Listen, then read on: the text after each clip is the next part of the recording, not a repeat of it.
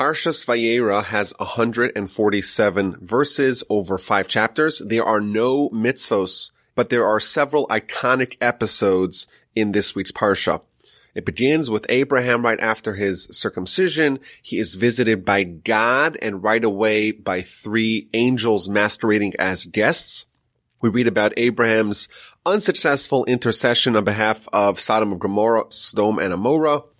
In our Parsha, we also have both readings that we read in Shul on Rosh Hashanah, the birth of Isaac and the banishment of Ishmael, and of course, the binding of Isaac. So there's lots to get to in this week's Parsha.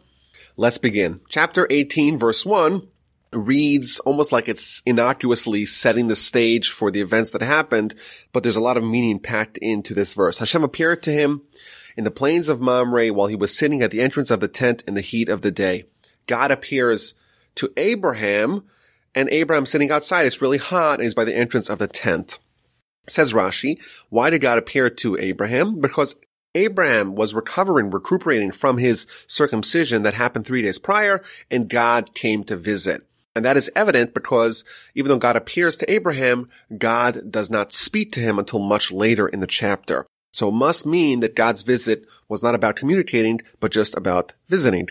Why is Abraham sitting at the entrance of the tent, says Rashi, to see if there are any passerby so that he could invite them in to his house and offer them lunch? How does Rashi know that the reason why Abraham's sitting at the entrance of his tent is because he wants to invite in guests? And the answer to that is, of course, that there's nothing trivial in the Torah. If the Torah tells us that Abraham is sitting at the entrance of his tent, it must mean that he's doing that for a reason, and therefore we know that he's waiting for guests. Why is it so hot in that day? Says Rashi, because the Almighty removed the sun from its sheath. They might have made it very hot. Why? To not inconvenience Abraham. He's recuperating. He just underwent surgery at the age of 99 years old. And every day he's always busy with, yes, let him take a day off to recuperate. But Abraham's so sad that there's no one to visit, and therefore the Almighty sends him angels in the guise of people. So Abraham lifts his eyes and he sees, behold, 3 men were standing over him. He saw and he ran towards them from the entrance of the tent, and he bowed towards the ground. As God appears to him, right away 3 men appear, and he runs over to them to welcome them, and he bows before them. Why are there 3 men where he thinks they're men, but really they're angels? Says Rashi, one of them to inform him that he's going to have a child, that Isaac is going to be born. One of them to go destroy the city of Sodom and Gomorrah. And the third one is to heal Abraham. And that same angel that was sent to heal Abraham was also sent to save Lot from the cities of Sodom and Gomorrah that are about to be destroyed. And Rashi tells us an interesting idea that an angel is an isolated will of God. If there's 3 angels, it must mean that there are 3 tasks that God wants the angels to do. Meaning that if there was 4 things to do, there would be 4 angels. You cannot separate the angel. The angel has no individual independent identity with the exception of him doing the will of God. Now it's really noteworthy in this particular verse, verse 2 of our Parsha, and Rashi points this out, that Abraham, he sees 3 men, and then it says again, and he sees Vayar, and he runs towards them. This phenomena that an individual, a subject in the Torah, sees something twice in the same verse, that's the verb Vayar, and he saw, appears twice in the same verse, only appears by Abraham in chapter 18 over here, and by Moses in chapter 2 of Exodus. And Rashi explains, what does it mean that he saw and then he saw again? He saw from his perspective, and he saw from their perspective. Meaning that Abraham and Moses are both unique, that they were able to withdraw from their own little world and see the world not only from their own perspective, but from the perspective of others. So what does Abraham say? He says, my Lord, if I find favor in your eyes, now please don't leave your servant. Abraham has 3 visitors. He's 99 years old. He's recently circumcised. It's very hot. And now he's faced with a dilemma. God appeared to him, but now these 3 travelers, who he thinks, by the way, are pagans, as we'll see, they appear to him as well. And even though he has all the excuses in the world to avoid the potential guests, Abraham is motivated by some need, by some desire to feed those passerby, that he even tells God, don't leave. Wait a minute. I'm going to deal with these people. I'm going to engage in kindness. Abraham makes the maybe questionable decision to tell God, wait 1 second, don't leave. Let me tend to these guests. And in our eyes, maybe we would say that it seems like it's a terrible error. You know, someone has an opportunity to talk to the president or to a king or to the Pope. And in the middle of their discussion, there's a vagabond panhandler asking for some food. It seems crazy to squander a once-in-a-lifetime opportunity to talk to the king, to talk to the president, to talk to the Pope, and certainly to talk to God, to tell him, you know what? Wait 1 second. See, could you please stay? Could you please not leave? And let me deal with this kindness. And it's even more bizarre that the Talmud says that Abraham made the right decision. It says the Talmud, the book of Shavuos, page 35b, it's greater to invite guests into your home than accepting and receiving prophecy. The Talmud, in fact, rules that taking care of guests supersedes receiving God's presence, meaning that in our world, we have responsibilities. We are put in this world to do stuff. What are we put here to do? To do acts of kindness, to do mitzvos, to actually engage in fulfilling the will of the Almighty. Having prophecy is great. Having spiritual, transcendental experiences are wonderful, are memorable, are inspiring. But no matter how transcendental an experience is, the opportunity to actually involve your body in doing the will of God is greater. My grandfather used to tell over a story about the great Rabbi Israel Salanter, the greatest Jew of the 19th century and the founder of the Muslim movement. He was once in a synagogue in shul, and he was in the middle of praying, and he hears two people of the Chevra Kadisha, of the burial society, each one of them arguing, no, you go bury this person, I'm too busy. No, you go bury this person, I'm too busy. So Rabbi Israel Salanter is in the middle of praying, but he quickly pulls off his tefillin and runs to go bury the dead person. Even though you're in the middle of praying, you're in the middle of talking to God, but if there's an opportunity to do a mitzvah, especially a mitzvah like burying someone who has no one to bury them, the mitzvah of a mace mitzvah, meaning a person that has no one to bury them, he ran to go bury the dead. Even though you're in the middle of a mitzvah of experiencing God, to actually engage your body in an act of kindness, in an act of a mitzvah, will supersede that. So what does Abraham tell them? He says, let some water be brought and wash your feet and recline beneath the tree. So he begins by saying, it's time to wash your feet. Then he says, I'll fetch some bread. You'll have some food, and then you can leave. He tells the guests, listen, let's clean your feet off, go recline under the tree. I'm going to give you some bread, and then you could leave. So first of all, a few points here Rashi points out.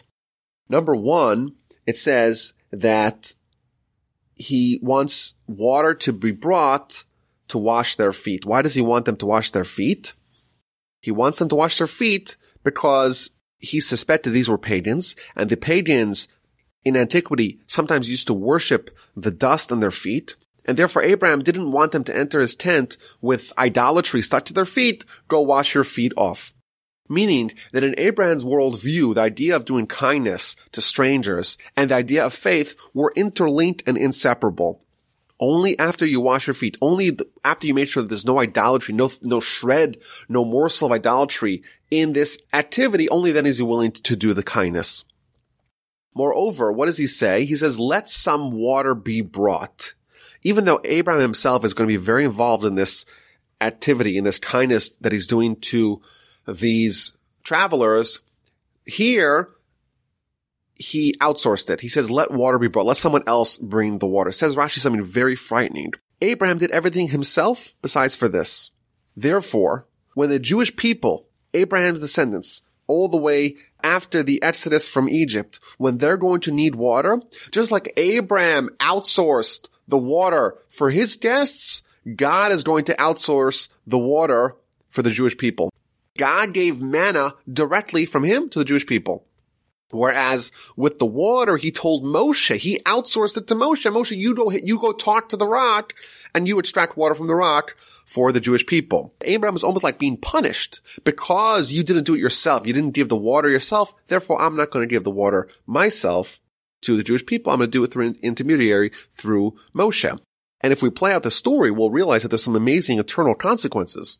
Moshe, of course, walks over to the rock and starts talking to it. It doesn't yield any water. He hits the rock and the water spouts forth from the rock. But God's mad at him and God punishes him. And God tells him, you cannot go into the land of Israel because of this sin of not talking to the rock, only hitting it and extracting water from it. So in essence, what Rashi over here in chapter 18 verse 4 in Genesis is telling us that the reason why circumstances worked out that Moshe was punished, that he wasn't allowed to go in the land of Israel, that was all a result of Abraham telling these visitors, let some water be brought, as opposed to bringing the water himself. Had Abraham brought the water himself, Moshe would have not have been needed to give the water to the Jewish people, therefore he wouldn't have sinned, therefore he would have entered the land of Israel. But conversely, what we could say is that in the opposite direction, the fact that Abraham did bring the food himself, that earned the Jewish people that they got the food delivered to them directly from God. Now, it is interesting, if you read this whole episode in its entirety, Abraham's going to be very lavish in his generosity towards these guests. But here he says, let some water be brought. Yukachna me'at maim, a little bit of water. So it's one interesting kind of comparison here. On one hand, Abraham's going to be so generous with his food. In fact, he's going to slaughter multiple cows to feed only 3 guests. But with respect to water, he only offers a little water. So one of the commentaries answered that water, after all, has to be schlepped, has to be brought in from a well. And therefore, Abraham is telling someone else, go get water from the well. But if you're telling someone else to go get water from the well, you can't say, bring tons of water. We need lots of water. If it's on someone else's back, if someone else is shouldering the burden of procuring you water, then you say, give me a little water. In fact, back to Rabbi Israel Salanter, the great Rabbi Israel Salanter, he was once washing his hands before a bread meal as halacha mandates, and he was doing very little, a minimal amount of water on his hands, whereas someone who was next to him was pouring a lot, because after all, it's a mitzvah. You're supposed to pour a lot of water on your hands before you eat the bread meal. And Rabbi Israel Salanter tells him, you're using a lot of water, and you think that you're doing a mitzvah or that you're doing the halacha, fulfilling the requirement in the best possible fashion, but you don't realize that someone else had to go to the well to extract that water, and it's no great mitzvah for you to say, I'm going to use a lot of water in my hands, and thereby force someone else to have to toil much more. So Abraham says, use a little water, wash your feet, recline beneath the tree. I'm going to get you some bread. The Talmud points out, if you actually read the rest of the story, he says he's going to give him some bread, but ultimately he makes them a 5-star 12-course, gastronomical, delightful meal. So he promises the bread, but he delivers a lot more. Says the Talmud that tzaddikim, the righteous, they say a little and they do a lot. They under-promise and they over-deliver. So Abraham ran to the tent to Sarah and says to her, hurry, let's make fine flour, let's make cakes. Abraham ran to the cattle, took a calf, tender and good, gave it to the youth who hurried to prepare it. Abraham is in a frenzy preparing this lavish meal for his guests, people that he thinks are pagan. And in fact, the Torah says 5 separate occasions in this episode that Abraham ran. The Talmud tells us an interesting story about one of the great sages of the Talmud, Nachum Ish Gamzu, that he was blind with both eyes, he was lame in both feet, both of his arms were cut off, and his whole body was covered in blisters. And the students came to him and says to him, you're a great sage. How come you're suffering so much? So he tells them a story. He says, once I was traveling and I was taking with me multiple animals, and a poor person stopped me and says, give me some food. I'm hungry. And I told him, says the great Nachum Ish Gamzu, the great sage, he says, give me a second. Let me unload myself from the animal to give you food. And by the time he unburdened himself from his travel, the poor person that asked him for food died on the spot. And therefore, says Nachum Ish Gamzu, I prayed that because I was insensitive to the needs of the poor person, I should get punished by becoming blind and lose my hands, lose my feet, and be covered in boils. So this is a terrifying story in the Talmud. Again, this is from the book of Tainus, page 21a. But here we see, certainly with Abraham, that the perspective that we have towards kindness, whenever there's someone else in need, we don't dilly-dally, we don't wait around, we don't outsource, or if we outsource a little bit, but right away we get totally caught up in this activity, doing everything we can at great speed with great alacrity to try to help remediate the needs of the people that we're trying to help. Now, Abraham reaches out to Sarah and also to the youth who hurry to prepare him. He also tells his son, Ishmael, says Rashi, he tells his son Ishmael to help him prepare the animals for slaughtering. Says Rashi, why did he tell Ishmael to help him? Lechancho b'mitzvos, to educate him in the ways of mitzvos. The father, Abraham, is responsible in priming, in preparing the child for a life of mitzvos. He has a son Ishmael. He wants him to be trained in the ways of kindness and hospitality, and therefore he tells him, you help as well. And maybe we could point out from this that Rashi is telling us that the only reason why Abraham asked Ishmael to help him was because he wanted to educate him, but not because Abraham was lazy. There could have been an alternative explanation. Abraham, listen, I'm doing so much. You shoulder some of the burden too. No. The only reason why Abraham instructed Ishmael to participate in this mitzvah, in this kindness, in this hospitality, was to educate him, but for no other reason. So, okay, the meal's ready. He takes the cream and the milk and the calf, which he had prepared, and placed it before them. He stood over them beneath the tree, and they ate. So Abraham finally prepares this whole meal. He gives them the cream, the milk, and the meat, and they eat. Now, the commentaries point out that this meal does not exactly look like it's a very kosher meal. As we know, milk and meat don't really go together in the kosher cuisine. So why is Abraham taking cream and milk and the calf and the meat which he had prepared and giving it to the guests? Now, in addition, the Torah does not share with us Abraham's menu needlessly. There's obviously some sort of lesson that's being conveyed over here. So there's several answers to this question. So first of all, the Midrash tells us that if you notice there's specific order. First he takes the cream and the milk, and then he gives the meat. And we know that mixing milk and meat is a big no-no, but only when they're either served together or cooked together, or when the meat comes first. But here, because the milk came first, in fact, the halacha says you're allowed to have an ice cream, a milkshake, or whatever, and then have your steak, but not vice versa. You cannot have the steak and then the milkshake. It has to be the other way around, provided that there's no residue in your mouth, there's no taste, there's no latent lactose in your mouth, you're allowed to eat the meat right afterwards. That's the first answer. But then the Midrash offers a fascinating epilogue to the story. Maybe that's the reason why we're told this menu. It says that when Moshe, all the way in the book of Exodus, when he goes up to heaven to get the Torah, the angels mount a protest. They say, no, how could you possibly give the Torah to humans? You're trusting the humans to keep the Torah. Don't you know that the humans are notoriously unreliable? How could you give the Torah to the Jewish people? That's what God is told. That's the protest of the angels. And the response to vanquish the argument is this episode. God says to them, what's the alternative? That we don't give the Torah to the Jewish people? We don't give the Torah to fallible humans? We keep it in heavens? Well, you angels, you're not perfect either. Don't you remember when y'all visited Abraham in chapter 18 of the book of Genesis?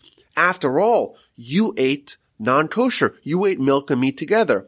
Hence, you're not perfect. You transgress the Torah too.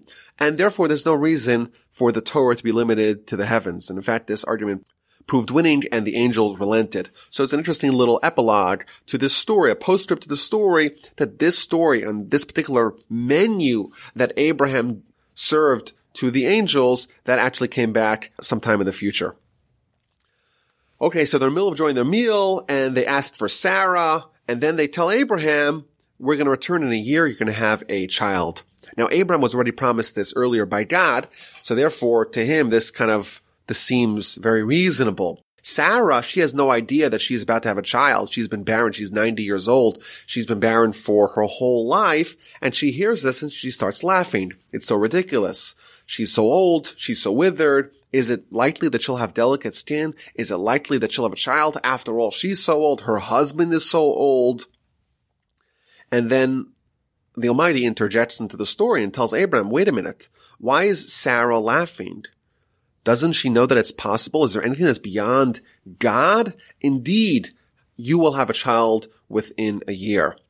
Now, it's interesting, Rashi points this out, that when Sarah, when she initially laughed, when she scoffed at the idea that she's going to have a child, she says, how could I possibly have a child? My husband Abraham is so old. But when Hashem, when the Almighty told over this laughter to Abraham, he kind of altered it a little bit. Whereas Sarah says, how could I have a child? My husband is so old. When God told over this to Abraham, he altered it and said that Sarah said, how could I have a child? I am so old. Says Rashi, quoting from the Talmud, that there are several instances where someone is allowed to lie. Moreover, it's actually correct to tell something that's not true. And here, in order to promote peace and love between husband and wife, and that Abraham should not be told that Sarah was musing over her husband's old age. Therefore, the Almighty switched it and said that Sarah says that she's old, but her husband is not. Sarah denies it. I didn't laugh. She was frightened. Abraham says, no, you did laugh. And meanwhile, the angels are done their meal. They get up and they leave. They start heading towards Sodom to their next mission, and Abraham is walking with them to escort them. And here in verse 17, something really interesting happens. The Almighty says, should I conceal from Abraham what I'm about to do? I'm about to go to send my angels to go to Sodom and Gomorrah to destroy it. How could I not tell this to Abraham? After all, he's going to become a great and mighty nation. All the nations of the earth shall bless themselves by him. I loved him. He's going to commend his children and his household after him to keep the way of God, doing charity and justice. I cannot possibly withhold my plans from Abraham. It's interesting that Abraham's greatness is manifest not only by his own personal accomplishments, but by the fact that he's going to impart that, he's going to inculcate that in his children, because he commands his children and his household after him that they keep the way of Hashem. What we're being told here is that the centerpiece of spiritual lives is not just someone's own personal accomplishments, but how much they invest towards influencing their children in those same ways of God. So the Almighty says to Abraham, the outcry of Sodom and Gomorrah is so great, their sin is very grave. I'll descend and see if they act in accordance with the outcry that has come before me, then I will destroy them. So Abraham is informed by God. He is going to destroy the cities of Sodom and Gomorrah because their ways are very evil. There's tremendous perversion, and they are no longer worthy of continuing to exist on God's world. What is their perversion? So Rashi tells us from the Talmud that there was a young girl that they killed in a horrific way because she gave food to poor people. This girl, the Talmud tells us, is the daughter of Lot. Remember, Lot is living in the city of Sodom. And she, when she would go to the well to load it up with water, she would fill the empty pail with food, and she would meet the poor person by the well, and she would feed them in a surreptitious way that the people of Sodom and Gomorrah would not notice it. After all, they were not very open to the idea of hospitality. And in fact, that was a punishable crime. The people of Sodom and Gomorrah found out about it, and they killed her in a horrific way. The Talmud also says another story that each person, each resident of the city of Sodom and Gomorrah would have a coin, a special gold coin minted, emblazoned with their face on it. And then poor people would come, knock on doors, and they would treat them seemingly with lots of kindness. They'd say, hey, come in. I'll take care of you. Here's a gold coin. Good luck. And everyone would go give them gold coins. And the poor person would be loaded with gold coins. And then he would go to the store to try to buy some food. And the store owner, the shopkeeper, would refuse to accept this currency. And the poor person would have tons of gold, but no place to buy any food, and would just die. And after the person would die, every resident would go back to the corpse and collect a coin that has their image on them. So we see another level of perversion here in the city of Sodom and Gomorrah that the Almighty can no longer tolerate, and he's going to destroy it. So what does Abraham do? Abraham tries to intercede on their behalf. Now Abraham came forward and said, will you also stamp out the righteous along with the wicked? Are you going to kill the righteous together with the wicked? Maybe there's righteous people, maybe there's 50 righteous people, and therefore we could save the entire region. Rashi explains that there were 5 different towns in this metropolis, and therefore 10 righteous people per town will save all 5 of them. When he finds out that there aren't 50 righteous people, he says, well, maybe there's 40, we could save 4 towns, maybe there's 30, maybe there's 20, maybe there's 10. And finally, when Abraham finds out that it is futile, he stops his prayer and returns home. Now, there's an interesting idea here, that if there would have been 10 righteous people, 10 tzaddikim in each city, their merit would have spread out and actually saved the entire city from destruction. After Abraham is told that there aren't 50 righteous people in the city, he responds, behold now, I desire to speak to my Lord, although I am but dust and ashes. Abraham is displaying tremendous humility. He's nothing but dust and ashes, and all he wants to do is beg and plead on behalf of the city of Sodom and Gomorrah and its people. It's interesting that Abraham tells God that he's but dust and ashes, and maybe that's the proper approach between man and God. But of course, we are encouraged to not just dwell on our own pitiful reality, but also to focus on our own greatness. After Abraham's intercession on behalf of Sodom and Gomorrah is unsuccessful, he returns to his place. He concedes defeat, and chapter 19 will read about the destruction of Sodom and Gomorrah. Now, it's interesting. The Mishnah tells us that we are encouraged to be students of Abraham and not students of Bilam. In the book of Numbers, we're going to read about Bilam, who is a prophet of the non-Jews who is hired to go destroy the Jewish people, and that is unsuccessful. And here we see these polar opposites, Abraham and Bilam. Abraham is praying to save his enemies that are going to be destroyed. Bilam does the opposite. Bilam prays to destroy his enemies. Both of their prayers are unsuccessful. But it's interesting, when his prayer falters, he doesn't acknowledge defeat. He doesn't concede that that's not the will of God. He says, you know what, let's go to a different place. And he tries a different mountaintop and chooses a different vantage point. Never did he consider that God did not want to give in. Whereas Abraham is unsuccessful with his intercession, and he does not say, you know what, let's try to get up with a technicality. Maybe we could go to a different place. No, Abraham concedes and he returns home. Now, chapter 18 is very interesting because, Abraham in Jewish philosophy is viewed as a man of kindness. And these 2 episodes really are the 2 quintessential, archetypical episodes of kindness in Abraham's life and in his narrative in the Torah. And what I find quite fascinating is that both episodes of kindness were essentially fruitless.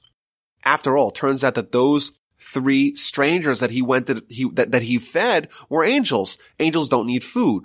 Therefore, that kindness didn't yield any positive results for the recipient.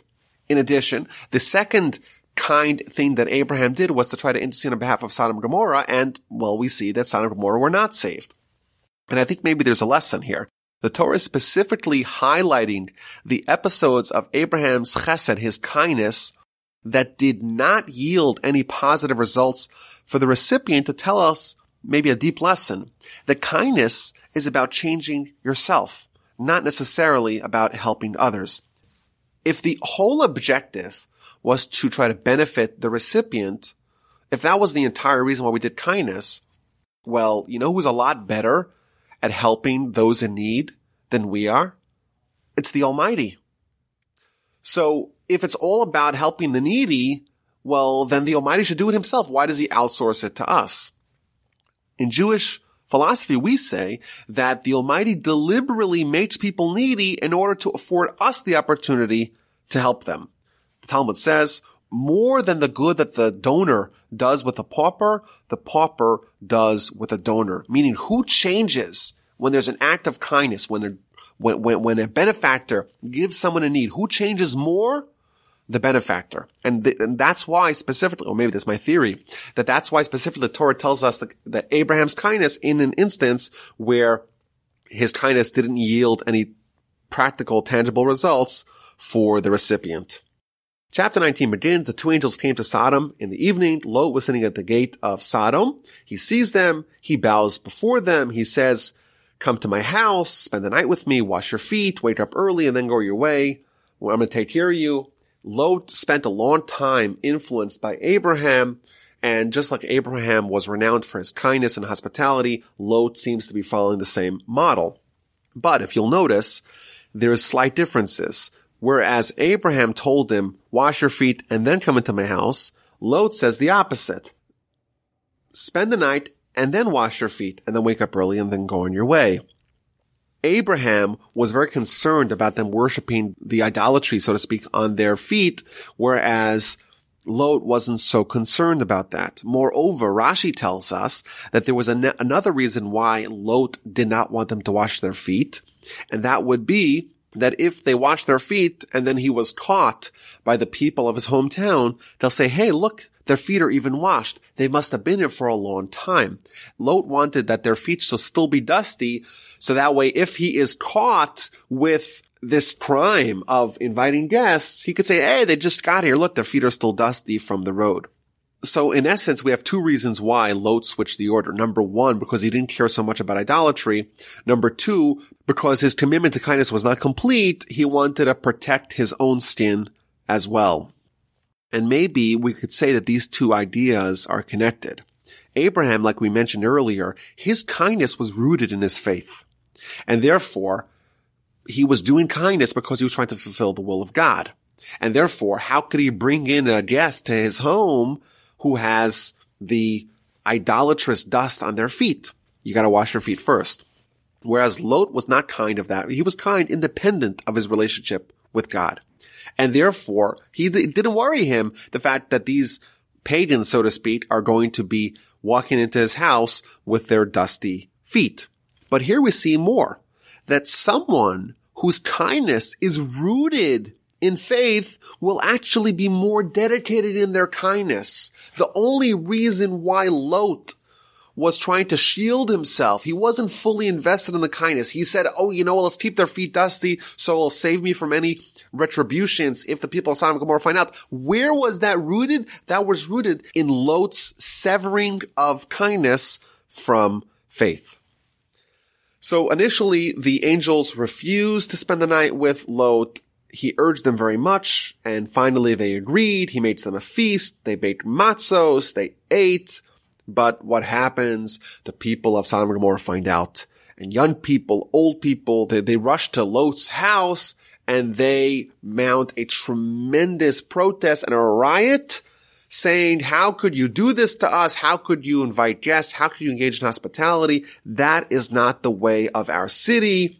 Give us those people. Let us know them. Rashi says that's a euphemism for sodomize them. And it's amazing. This episode, it really shows just the perversion of the city. Young people, old people, everyone, the whole people of this town came to protest the kindness that Lot was doing. So Lot goes out, tries to calm down the mob, shuts the door behind him. He says, listen, I beg of you, my brothers, don't act wickedly. I have 2 daughters that are virgins. They've never known a man. I'll bring them out to you. You do with them as you please. But to these men do nothing, inasmuch as they have come under the shelter of my roof. Lot is trying to appease the mob by throwing them his 2 daughters as bait for the mob, just to make sure that his guests, his precious guests, are untouched. We see that Lot has this warped vision of what he's supposed to do. He's supposed to invite the guests, but in his mind, that even warrants forfeiting his daughters to the mob. And my grandfather used to explain this, that Lot, after all, was a student of Abraham, but he was a student who didn't quite get it. He wasn't able to operate on his own. He was able to try to mimic Abraham, but he didn't internalize Abraham's worldview, and therefore, when he had to make a judgment call, when he was tasked with the responsibility of determining the proper way, he made a blunder. And here we're told, Lot was an improper student of Abraham. He didn't really internalize the message, and therefore he was able to make this warped decision to forfeit his daughters to save his guests. So, of course, these guests are actually angels, so they take charge, take command of the situation. They tell him stand back. They pull Lot inside. They strike all the people outside with blindness, and they get down to business. It's an urgent matter. They tell Lot, who do you have here? Your children, your sons, your daughters, your children-in-law. Let's go. We're about to destroy the city. The outcry has become great before Hashem. Hashem sent us to destroy it. So Lot tries to speak to his children-in-law, his son-in-law, and he tells them, listen, these angels are coming from God. We're about to destroy this. God's about to destroy this city. It's time to leave. And he sounds like an absolute fool, but he seems like a jester in the eyes of his sons-in-law. And just as dawn is breaking, the angels urge Lot, saying, get up, take your wife and your two daughters, whoever's here, lest you be swept away because of the sin of the city. Lot, of course, wanted to try to grab as many stuff as he could, and the men just grasped him by his hand, took his wife's hand and the hand of his daughters, and they took him fleeing from the city. They made a warning, don't turn back. Don't look, don't see in the destruction of the city. You are being saved, not because of your own merit, but because of Abraham. Therefore, you don't have the rights to look at the downfall of your fellow Sodomites. It's interesting, Rashi points out that this destruction of Sodom and Gomorrah happened at daybreak. Why? Because that's the time where the moon is still visible at night, but the sun has already risen in the morning. And there were people, the people of Sodom and Gomorrah were idolaters. Some of them worshipped the sun, some of them worshipped the moon. Therefore, if the city was destroyed at night when there was just the moon, the people who worshipped the sun would have said, well, if the sun was present, then he would have stopped it. If it was done during the day when the sun is present and the moon is obscured, well, then the people who worshipped the moon would have said that had the moon been present, it would have stopped this destruction. Therefore, God awaited until the sun and the moon were both visible in the sky, and there, when the, so to speak, idols of the people of Sodom and Gomorrah were present, God flipped over the city. God destroyed the city. The sun arose upon the earth, and Lot arrived in Zoar, the city of Zoar. Now Hashem has caused sulfur and fire to rain upon Sodom and Gomorrah from Hashem out of heaven. He overturned these cities and the entire plain with all the inhabitants of the cities and the vegetation of the soil. His wife, Lot's wife, peered behind him, and she became a pillar of salt. Rashi explains that these cities, 4 of the 5 cities that were supposed to be destroyed, were all sitting on one slab of stone, like one tectonic plate, and that the Almighty lifted it up from the bottom and flipped it over on its head and then pushed it in. I have a theory about this. If you go visit this area, this region, we know where this region is, near the Dead Sea. Actually, it's the lowest point on Earth. The lowest point with respect to sea level on Earth is in the Dead Sea in Israel. Why? My theory is because of this episode. The Almighty had taken the previous civilization that had flourished along that area, taken the actual crust of the earth under it, flipped it on its head and smashed it deep into the ground, so to speak, and therefore all we have left is the crater of this destruction. Now Lot's wife, she didn't follow the rules. She turned around, she looked, and she became a pillar of salt. Why did she turn to pillar of salt? Says Rashi, because she sinned with salt, therefore she was punished with salt. When Lot would feed the guests, he would give the guests salt, and she said to him, even this terrible policy, this terrible behavior you want to bring to this place, to give them also salt? And therefore, because her opposition to kindness was manifested in this episode of salt, therefore her punishment is also manifested in salt.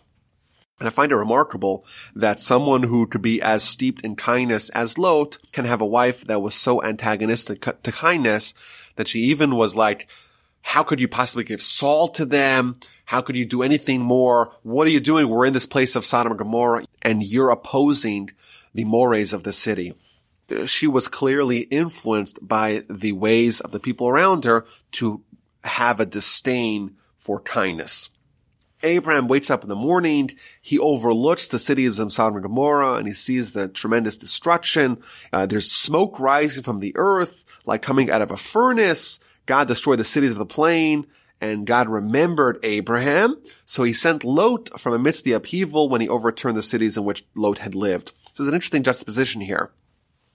God remembers Abraham, and therefore he made sure that Lot is spared from this upheaval. Why did God remember Abraham to save Lot? So Rashi explains that when they went down to Egypt, Abraham, Sarah, who was then called Sarai, and Lot, and then Abraham told Pharaoh and the Egyptians that Sarai was his sister, even though she really was his wife. Lot, of course, knew the truth. He knew that Abraham and Sarai were married, but he didn't reveal it. And therefore, in that merit, i.e., God remembered Lot, but he really remembered Abraham, the episode of Abraham. That's why God saved Lot from this destruction. So it's interesting, the commentaries point out that Lot, after all, we see he was very dedicated to kindness. And he did kindness with total strangers. And he even taught his daughter the ways of kindness. But when we need to find a merit to save him from the destruction of cities of Sodom and Gomorrah, the only episode that we could find is when he didn't oust his brother-in-law and sister, Abraham and Sarah, when they lied to the people of Egypt. It seems like that Lot's kindness was him copying Abraham. And therefore, spiritual mimicry does not save him. It's only something that he did on his own.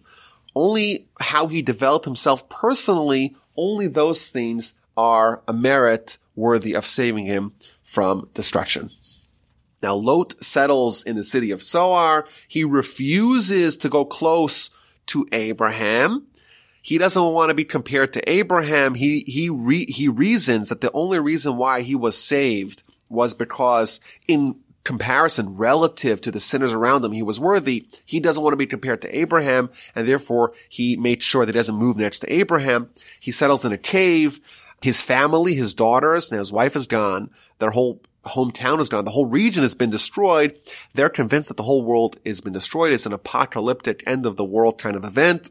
His daughters imagine that they're the only women left in the world. Their father is the only man left. They give him wine. He gets drunk, and in successive nights, he sleeps with his daughters. Both of them become pregnant. The older one has a child, Moab. Of course, we're going to meet the Moabites later on in the Torah.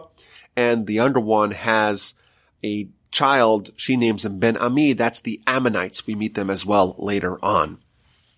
Chapter 20 begins with Abraham moving again. Abraham journeyed from there to the region of the south and settled between Kadesh and Shur, and he sojourned in Gerar. Why did Abraham move? So Rashi explains that his job, quote unquote, relocated. Why? What was Abraham's job? Abraham's job was kindness, was hospitality, was reaching out to the people around him, giving them kindness, giving them hospitality, giving them generosity, and teaching them about God. Well, where was he located? He was located in the region near Sodom and Gomorrah. Not in Sodom and Gomorrah, but near it. Now, that place has been destroyed. There's no longer any passerby. So therefore, Abraham had to move to a place with greater foot traffic to continue doing what he did. But the problem is that now he's in a new place, and his wife is again kidnapped. This time it's Avimelech, the king of Gerar. He kidnaps Sarah, and he tries to sleep with her. It does not work so well for him. He is being punished. He has a dream where God tells him, how could you touch this woman? She is married to a great prophet. You're going to die unless he prays for you. Avimelech wakes up and he runs over to Abraham. How could you do this to me? How could you give this woman and not tell me that she's your wife? Abraham says, listen, I was worried that you'll kill me. After all, I get to a new place, and they don't ask me about, well, what do you need? How can I take care of you? They say, who is this woman? Is she your wife? Is she your sister? I was worried that this is a place free of fear of heaven, and therefore I told you that she is my sister. And the truth is that she actually is my sister. Regardless, Avimelech doesn't want to deal with him. He gives him animals and flock and cattle and servants and maidservants, and he tells him to go settle wherever they want in the land. No one will touch them. So the commentary explains that the punishment, the harsh punishment that Avimelech and his people received was that every single one of their orifices was sealed up. They no longer could go to the bathroom, and their ears were stuffed up, their nose was stuffed up, every one of their orifices were stuffed up. Abraham, at the end of the chapter, prayed to God, and he healed Avimelech, his wife, and his maids, and they were relieved. After Abraham prayed on their behalf, they were able to relieve themselves. Why? For Hashem had completely restrained every orifice in the household of Avimelech because of Sarah, the wife of Abraham. Chapter 22 is the chapter that we read on the first day of Rosh Hashanah, and it begins, Hashem had remembered Sarah as he had said, and Hashem did for Sarah as he had spoken. Sarah conceived and bore a son to Abraham in his old age at the same time where God had foretold. And Abraham named the child as he was instructed by God. He named him Isaac. Isaac is circumcised at 8 days. Abraham is 100 years old when Isaac is born. His wife, Sarah, is 90. Says Rashi, what is the meaning of this juxtaposition between the episode of Avimelech kidnapping Sarah, having all the orifices sealed, Abraham praying, having them healed, and then Sarah conceiving? Says Rashi, a very fascinating idea. If someone prays on behalf of their fellow and they need the same thing, their prayer is answered first. Abraham and Sarah, they were always praying to God to have a child. But until this point, that prayer did not yield any results. But now they're praying for Avimelech and his family to have their orifices opened. Because in the merit of Abraham praying that Avimelech's orifices opened, as a result, his original prayer that he had done for Sarah, that her orifices opened, that her be able to bear a child, that was answered because he prayed for someone else. Therefore, his prayer gets more power, more potent. And one of the ideas behind this is that ideally we're supposed to pray not for our own benefit, but for the benefit of heaven. And when someone prays for someone else, they are demonstrating that they're praying for the right reasons, and therefore their own prayer becomes more efficacious. Now, the commentaries explain why is this particular Torah portion read on Rosh Hashanah. So there's several answers given. But the Talmud in the book of Rosh Hashanah, page 11a, tells us that Sarah conceived on Rosh Hashanah. Moreover, not only Sarah conceived on Rosh Hashanah, Rachel, we'll read in a few parshias, Hannah, the mother of Samuel, they also conceived on Rosh Hashanah. Maybe there's a deep point here. Maybe it's not a coincidence that they conceived on Rosh Hashanah. Quite to the contrary. Because it was Rosh Hashanah, they were able to transform their physiology. Sarah previously, she didn't have the hardware needed to produce a child, but the idea of Rosh Hashanah, the transformation of Rosh Hashanah, the change of Rosh Hashanah is a recreation of man. This is the day where man was created. This is the day where man is recreated, and therefore, on Rosh Hashanah, Sarah was recreated in a way, she was reborn, so to speak, in a way that she was able to have a child. And that is indeed the power of the day, and that's why we read it on Rosh Hashanah. Rashi tells us that it wasn't only Sarah who was healed. She opened up a pipeline of salvation for all of humanity. Many women who were barren bore children in that day. Many people who were sick were healed on that day. Many prayers that were unanswered previously were also answered on that day. The child grew up. He was weaned. So Isaac is a small child. He is 2 years old. His brother is 14 years older. That's Ishmael. So Ishmael at the time is 16 when Isaac is weaned. And Sarah sees the son of Hagar, the Egyptian, whom she had borne to Abraham, laughing. He's mocking. So Isaac is 2, Ishmael is 16, and Sarah notices that her son's half-brother, Ishmael, is laughing. He's not behaving in the proper way. What does this mean that he's laughing? So Rashi gives us 3 interpretations. Either he was doing idolatry, or he was engaging in sexual perversion, or he was murdering. So the big three: idolatry, adultery, rape, and murder. All those three things Sarah was able to witness in Ishmael's behavior.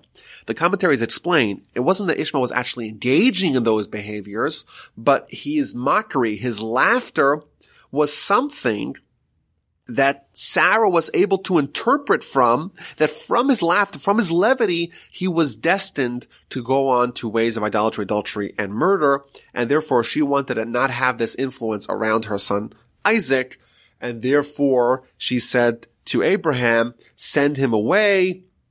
So she said to Abraham, drive out this slave woman with her son, for the son of that slave woman should not inherit with my son, with Isaac. Abraham is greatly distressed, but God tells Abraham, don't be distressed over the youth. Whatever Sarah tells you to do, listen to her, since through Isaac will offspring be considered yours. But the son of the slave woman as well will I make into a nation, for he is your offspring. Abraham, even though he recognized that Sarah had a point, that there's some nascent character flaws being exhibited by Ishmael, he thought, well, I shouldn't send him away. If I send him away, for sure he's going to go down that path. Let him stay in my household, and maybe we could avoid him turning into a terrible sinner.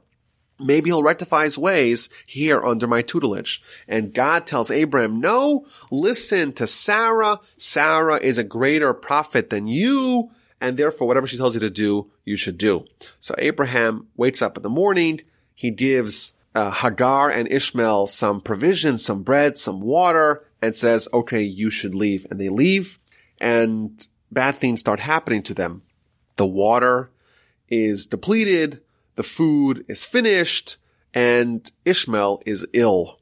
And Hagar is convinced that he's going to die. She puts him down, and she says, I don't want to see in the death of the child. She cries, he cries, they cry out to God, and an angel of God calls over to Hagar from heaven.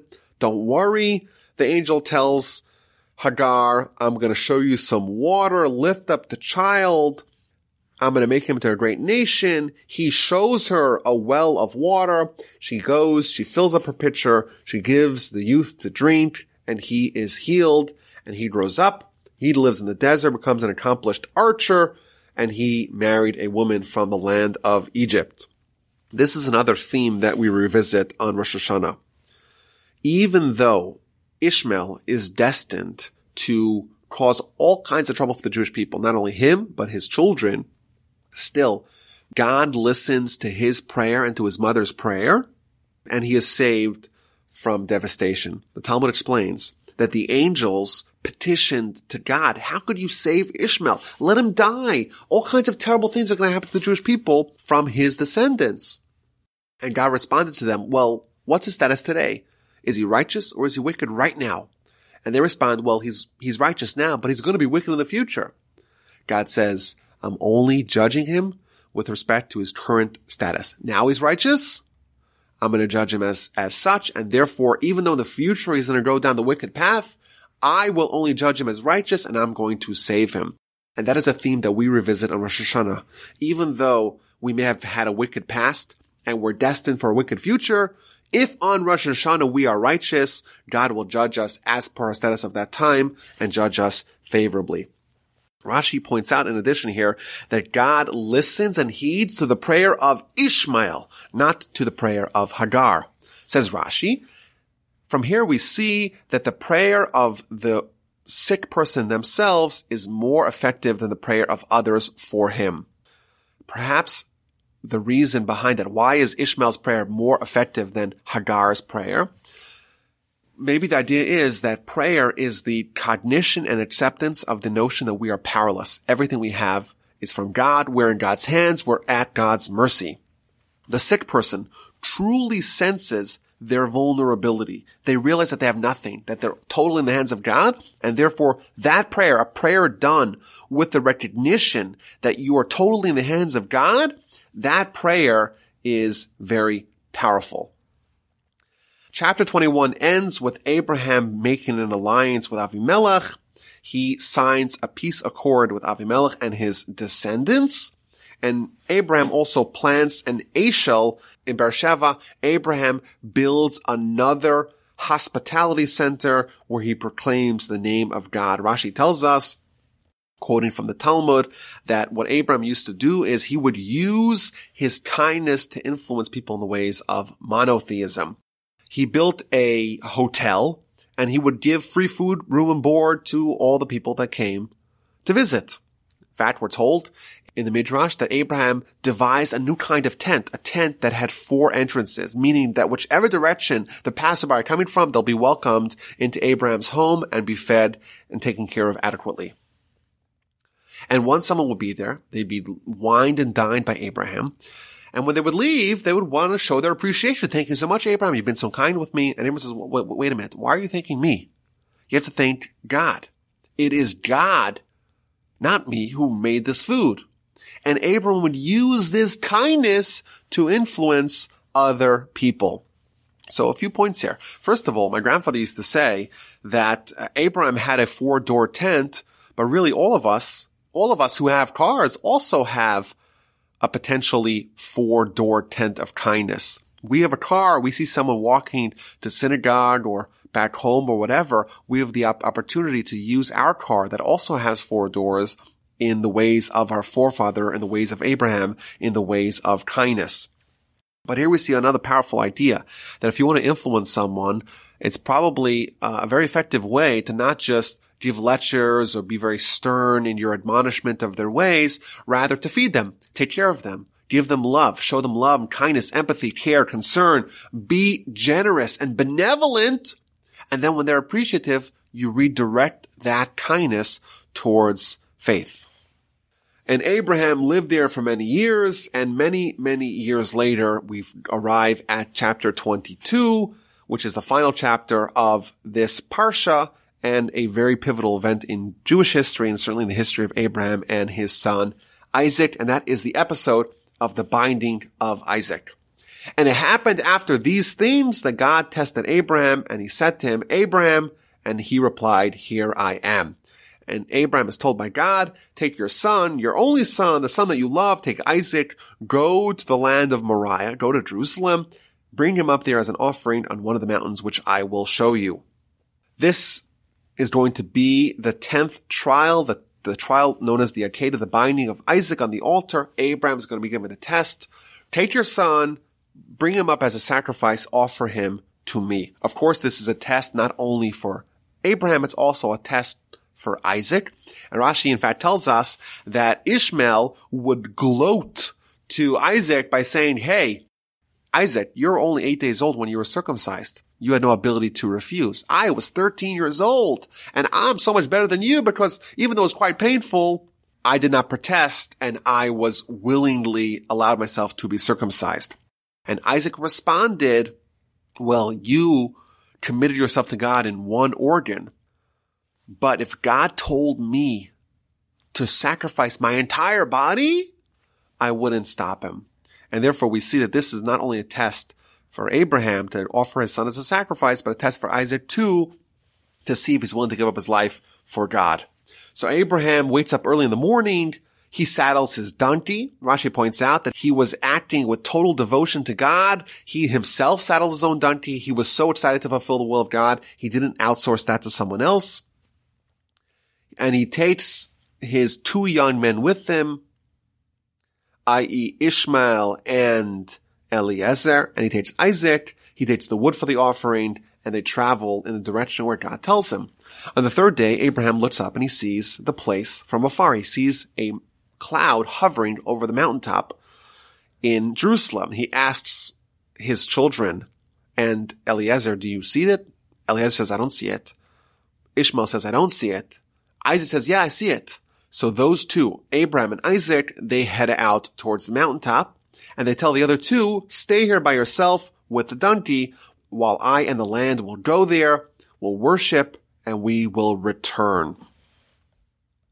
It's interesting, the commentaries point out that Abraham tells Eliezer and Ishmael, stay here with the donkey, let me and Isaac go and worship and return.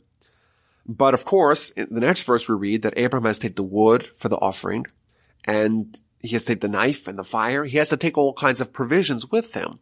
So why does Abraham not take the donkey with them? If Abraham and Isaac are traveling up the mountain and they have all kinds of stuff, they're carrying it by hand, why do they tell them, stay here with the donkey? Why don't they take the donkey to help them schlep all those provisions?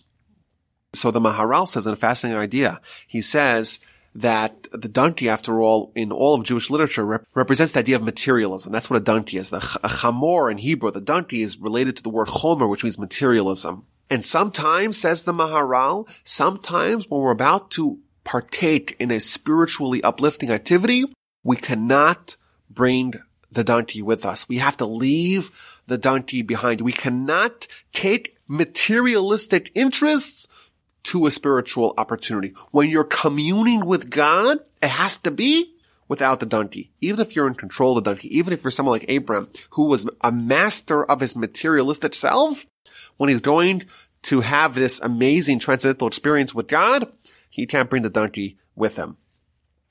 Now, if you'll notice, when he speaks to Ishmael and Eliezer, he says, we're going to come back. Stay here by yourselves with the donkey. We're going to go, we're going to worship, and we will return. Says Rashi, a spark of prophecy was manifested by Abraham, where he prophesied that even though at the time Abraham was under the impression that he was going to sacrifice Isaac, his words were prophetic even without him realizing that they are actually going to return. So Abraham takes the wood and the fire and the knife, and they walk together. Then Isaac spoke to Abraham, his father, and said, Father. And he said, Here I am, my son. And he said, so Isaac says, here's the fire and the wood, but where's the lamb for the offering? We're missing a critical component of a sacrifice. There's no animal. So Abraham responds, God will seek out for himself the lamb for the offering, but if not, then you're going to be the offering. And the two of them went together. And this shows, Rashi points this out, that even though Isaac is apprised of Abraham's plans, he doesn't rebel. He's willing to walk with Abraham together towards this horrific destiny. They finally arrive on the mountaintop. This place is, of course, the holiest place in Jewish history. This is Temple Mount. Abraham builds the altar, arranges the wood. He binds Isaac, his son, atop the altar. Abraham grasps the knife. And at the last second, the angel of God calls out to heaven, Abraham, Abraham, here I am. The angel says to him, don't stretch out your hand against the land. Don't even make a small nick in him. Now I know you've proven yourself that you are a God-fearing man. You have not even withheld your son, your only son, from me. Abraham lifts his eyes and sees, behold, there's a ram caught up in the shrubbery in the thicket by its horns. Abraham takes the ram, offers it up as an offering instead of his son, and Abraham renames the mountain Hashem Yera'eh, God will appear. That is the name of the mountain until this very day. We blow a ram's horn, we blow a shofar on Rosh Hashanah to invoke this episode, to earn atonement, to show, to remind God, so to speak, of this tremendous act of self-sacrifice and dedication by Abraham and Isaac, that they were willing to give up their lives for God. Now we find out something very interesting from Rashi here. Rashi says, when Abraham discovers the ram, behold a ram, actually that ram was locked up in that location since the 6 days of creation. For thousands of years, the ram was caught up in the thicket in its horns, waiting for the day where Abraham would use it as a sacrifice on that mountaintop. Something really remarkable emerges here. If you were that ram and you've been stuck in the shrubbery, caught up in the thicket in your horns for hundreds of years, for thousands of years, you're thinking, my goodness, it's terrible. Why did God put me here? I'm stuck. I cannot move. But now we find out years later that the ram was not stuck. It was positioned there. Sometimes we think, oh, why did God put me in this place? Why am I stuck here? But we don't realize this is actually us being set up to achieve our destiny. So Abraham renames the mountain Hashem Yira'eh, says the Talmud. What is the name of that city? What is the name of that mountain? It's called Jerusalem or Yerushalayim. Last week's Parsha, we called it Shalem, Salem. This week's Parsha, Abraham names it Hashem Yira'eh. If you take Yira'eh and Salem, you put those two together, Yerushalayim, Jerusalem. Abraham is given another blessing. Because you have done this thing, I have not withheld your son, your only one, that I shall surely bless you and greatly increase your offspring like the stars of the heaven, like the sand of the seashore. Your offspring shall inherit the gate of its enemy. All the nations shall bless themselves by your offspring because you have listened to my voice. Abraham returns to Ishmael and Eliezer, and they stood up and they traveled back to Beersheba, and Abraham settled in Beersheba, and the Parsha ends with the birth of Rebekah. Rebekah is going to be Isaac's wife, and right after this tremendous episode where Isaac was almost offered as a sacrifice before God, right afterwards, his future spouse is born, and of course, their courtship and marriage is going to be the centerpiece of next week's Parsha. Now, these two events that ended the Parsha, number one, Abraham's banishment of Ishmael, and number two, Abraham's offering of Isaac as a sacrifice, of course, raise some very deep questions. And now maybe these things should be discussed at greater length on their own podcast. But we see here something that, again, is one of the themes that's been strung throughout the Parsha. Abraham is a paragon of faith and of kindness. But really, those two are interlinked. And here we see that Abraham is acting in a most unkind way. He's banishing his son Ishmael. He is offering his son, or trying to offer his son Isaac. Those things are very unkind. But the reason why they're a test, the struggle here, what's the conflict? The conflict is God says banish Ishmael. God says offer Isaac as a sacrifice. What Abraham is demonstrating when he is indeed fulfilling the will of God, what he's showing us is that his kindness ultimately sees its roots in his faith. The reason why Abraham was kind was because that was the will of God. And therefore, if the will of God is to be unkind, he acted unkindly with the same devotion as he acted in a kind manner. The one person who is missing from the whole episode of the binding of Isaac is, of course, Sarah. And in next week's Parsha, we're going to find out what happens to Sarah once she discovers what happened or what was about to happen on the mountaintop on Temple Mount when Abraham was going to offer Isaac as a sacrifice.